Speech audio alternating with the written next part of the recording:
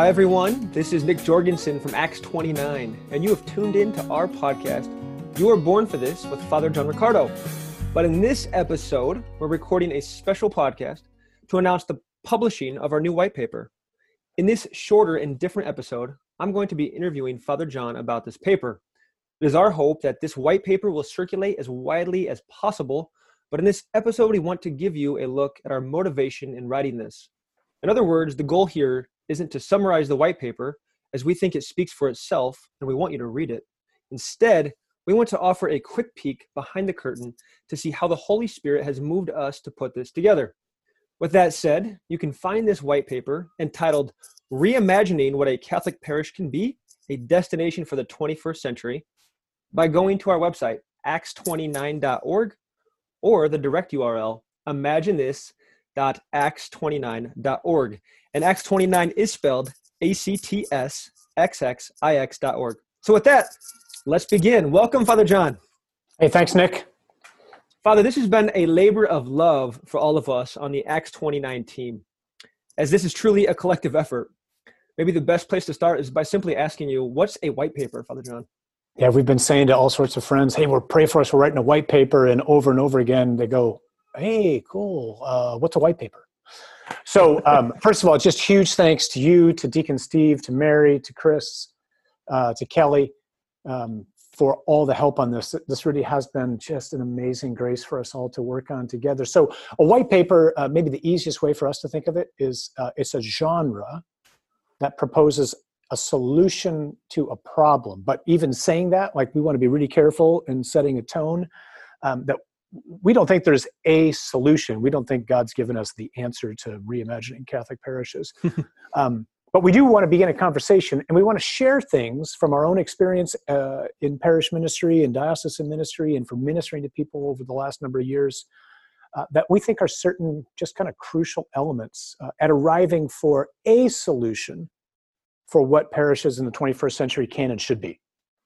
So in preparing for this episode, Father John, the Lord brought to mind a scripture passage that we often use when we lead retreats. Can you share that passage with us and why it's such an important piece to start? Yeah, the passage is in Mark 8, and it's the story of the multiplication of the loaves. So if you remember, Jesus has been teaching all day. He said, pity on the crowds because they're there and they have nothing to eat, and he doesn't want to send them away. He's afraid that they'll collapse on the way. It's kind of a great image for the church right now. We're hungry. Right now in the middle of this pandemic, we're literally hungry for the Eucharist, right? We're hungry for answers. We're hungry for so many things, and people are weary. And so Jesus says, I don't want to send them away. I want to feed them. And the disciples are like, where in the world are you going to feed these people? Where's the food? And he says, well, what do you guys have? And they say, well, we've got 7 loaves. That's great. 5,000 people, 7 loaves. And he says, bring them to me. And so the disciples bring the 7 loaves to Jesus. And Jesus, as he does, right, this is such a Eucharistic image, he takes them, he blesses them, he breaks them, and then he gives them to the disciples, and he says to the disciples, now you give them something to eat. And so they do. So you can picture like the apostles going, oh, this is not a good plan, Lord. we got little scraps of bread and we're going to start breaking these off for people. And yet what happens, right, is that they all ate and were satisfied. And so the reason why that passage is so significant, one of our core values is in Acts 29 is we are ambitious for God, which means 2 things. One, it means we don't think much about ourselves. We have the equivalent of 7 loaves. But God's the creator of the universe, and he can do extraordinary things with meager amounts. And so we want to present this to the crowds, if you will. We feel like God has given us something to give. Even the bread was God's creation to begin with.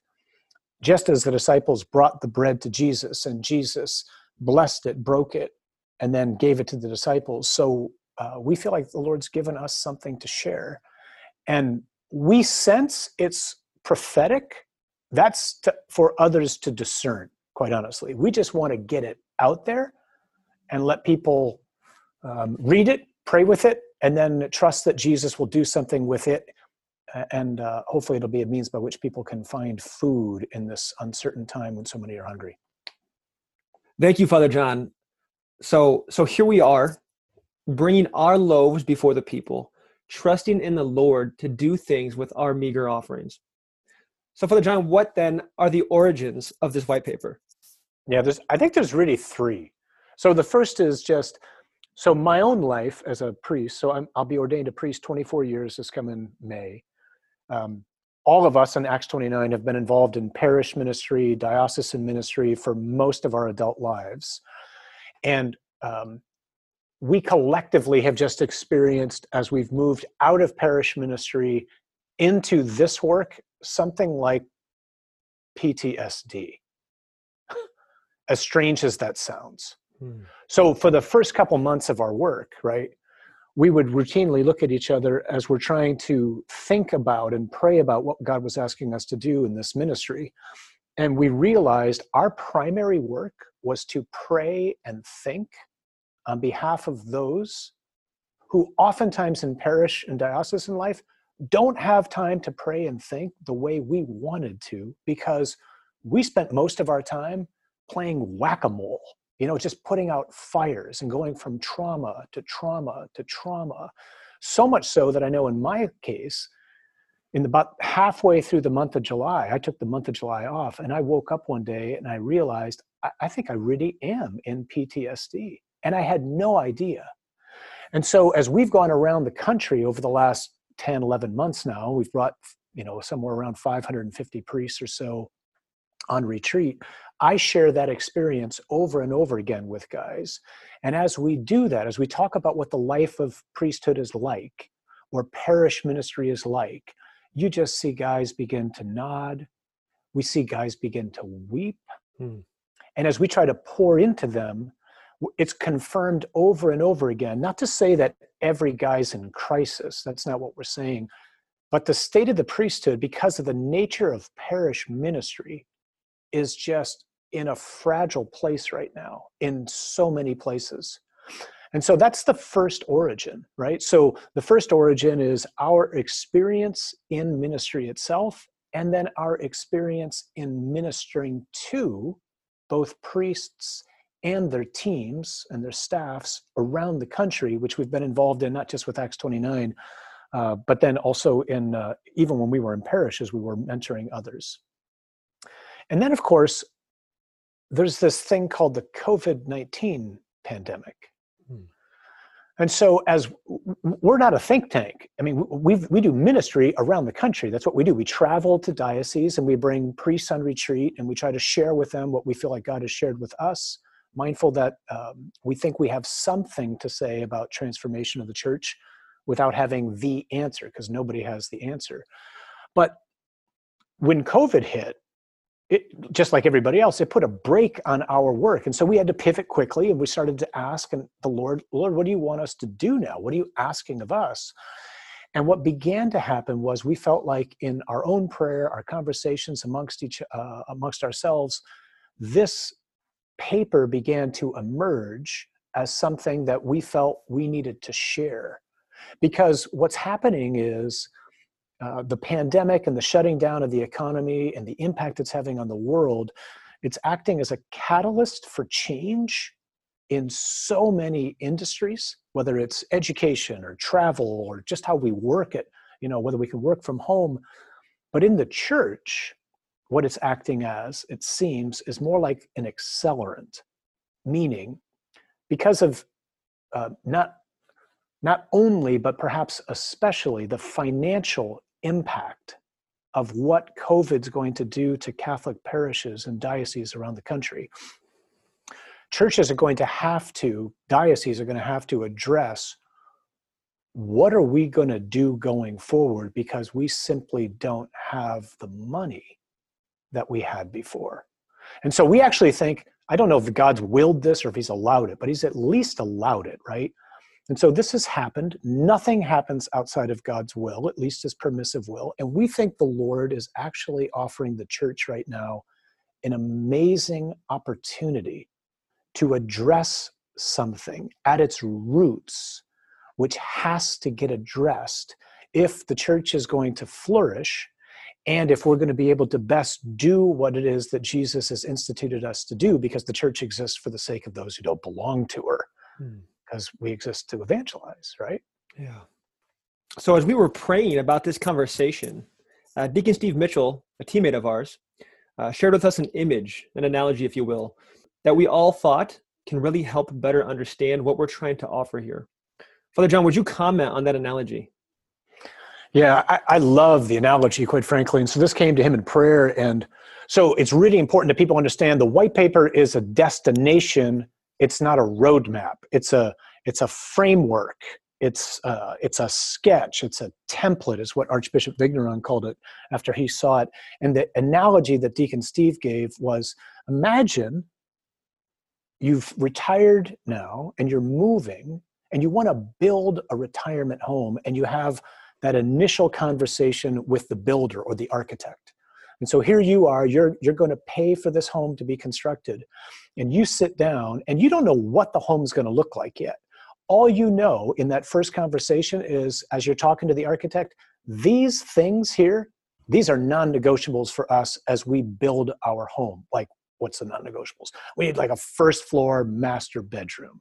We need first floor laundry. I want a gym.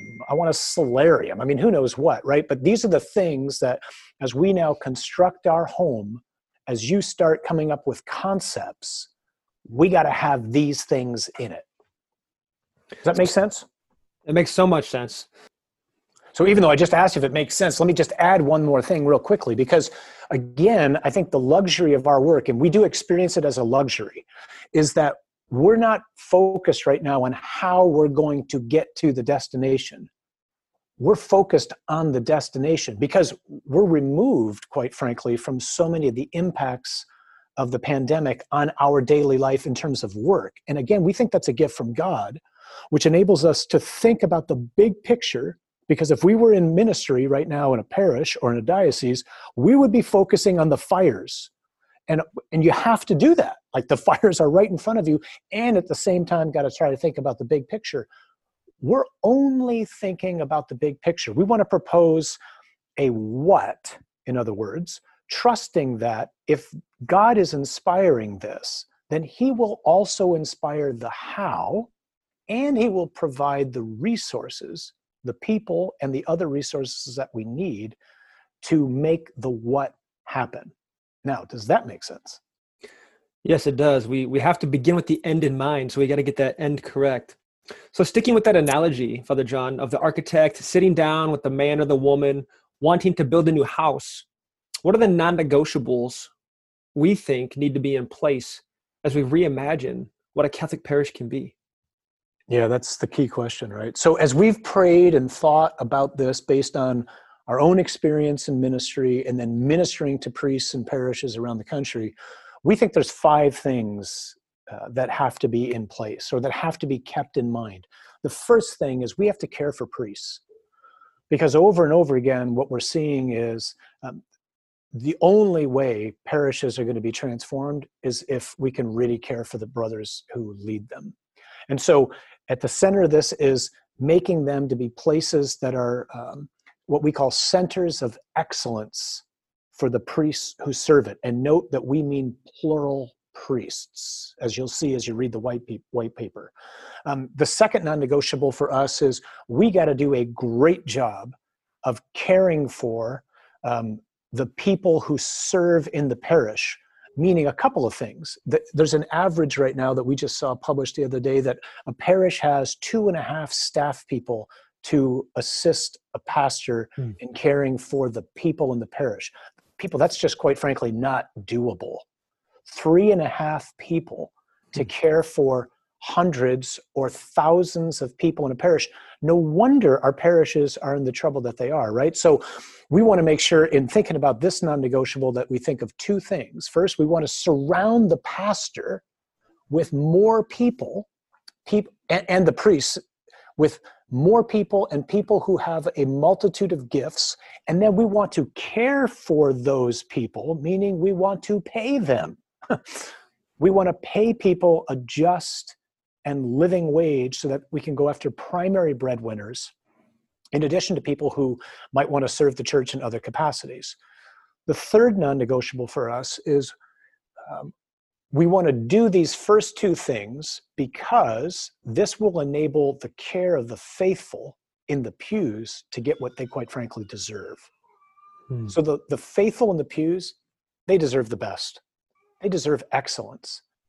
And so we want to make sure that they are properly pastored, cared for, their needs are met, and that they are equipped for the work that is uniquely theirs as the lay faithful, which is to evangelize and sanctify the world, right? So they're the ones who are supposed to be doing the work of ministry. Those who work in the parish are supposed to be equipping them to do the work for which the church exists, namely to bring people to the altar, to transformation and whatnot.